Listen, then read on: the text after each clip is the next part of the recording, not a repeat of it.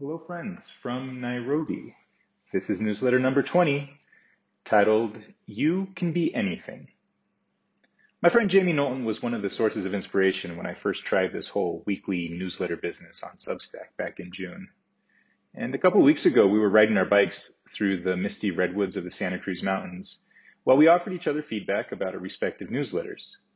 Jamie pointed out that my Substack started out as a newsletter, but quickly evolved into a weekly essay. So which is it, an essay series or a newsletter? It's a fair point, and so I'm changing things up. Each week, I'll continue to send out a short newsletter with the usual sections. When I do publish an essay on Substack, like I did yesterday, I won't spam your inboxes.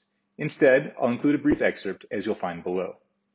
Finally, since most of you listen to the audio version, I've set up a podcast feed that you can subscribe to via Spotify or Apple Podcasts. All right, next section. This is an essay excerpt. The essay is titled, Could Kristen Bell, Elon Musk, and Jeff Bezos End Global Hunger?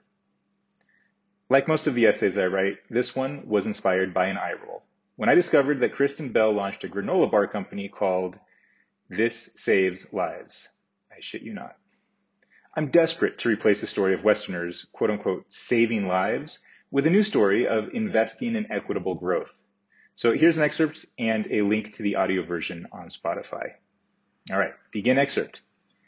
I had the disorienting experience this week of seeing two radically different sides of Kenya within just a couple of days. First, I watched the opening night of Wakanda Forever, surrounded by the Gen Z children of Kenya's elite. Then, I traveled to Turkana County, which borders South Sudan and is the site of a years-long drought and hunger crisis. Both glimpses of Kenya are true. Nairobi is studded with Wakanda-like glistening skyscrapers and impressive infrastructure. Kenya's GDP per capita has more than quadrupled over the past 20 years. And everywhere you look, young people, in the latest fashion, are snapping selfies in front of luxury cars. At the same time, some Kenyan children are still dying from malnutrition, while inequality has widened. With rose-tinted glasses, Nairobi looks a lot like Wakanda. But take them off, and it's more like the capital of Panem from the Hunger Games. So, why are children still dying of hunger in Turkana when Kenya's GDP per capita has quadrupled over the last 20 years? That's the end of the excerpt. And then if you want to listen to the whole essay, I think it's about a 15-minute podcast episode that is in the newsletter. All right, next section, you can be anything. Once Twitter opened up the blue check mark to everyone, there were some hilarious impersonations that you've likely seen, including the following bromance discussion between Tony Blair and George W. Bush, but not really. Way before Twitter impersonation became its own genre, stand-up comedian Ben Palmer was at the cutting edge. After I first came across this video via Ruth's Friday Notes, I shared it with a friend who said, we need way more multimedia stand-up. I agree. This video is hilarious. I think it's about 20 minutes. The whole thing is great. Highly recommended for a good laugh. Next section, the rise of Kenyan cycling.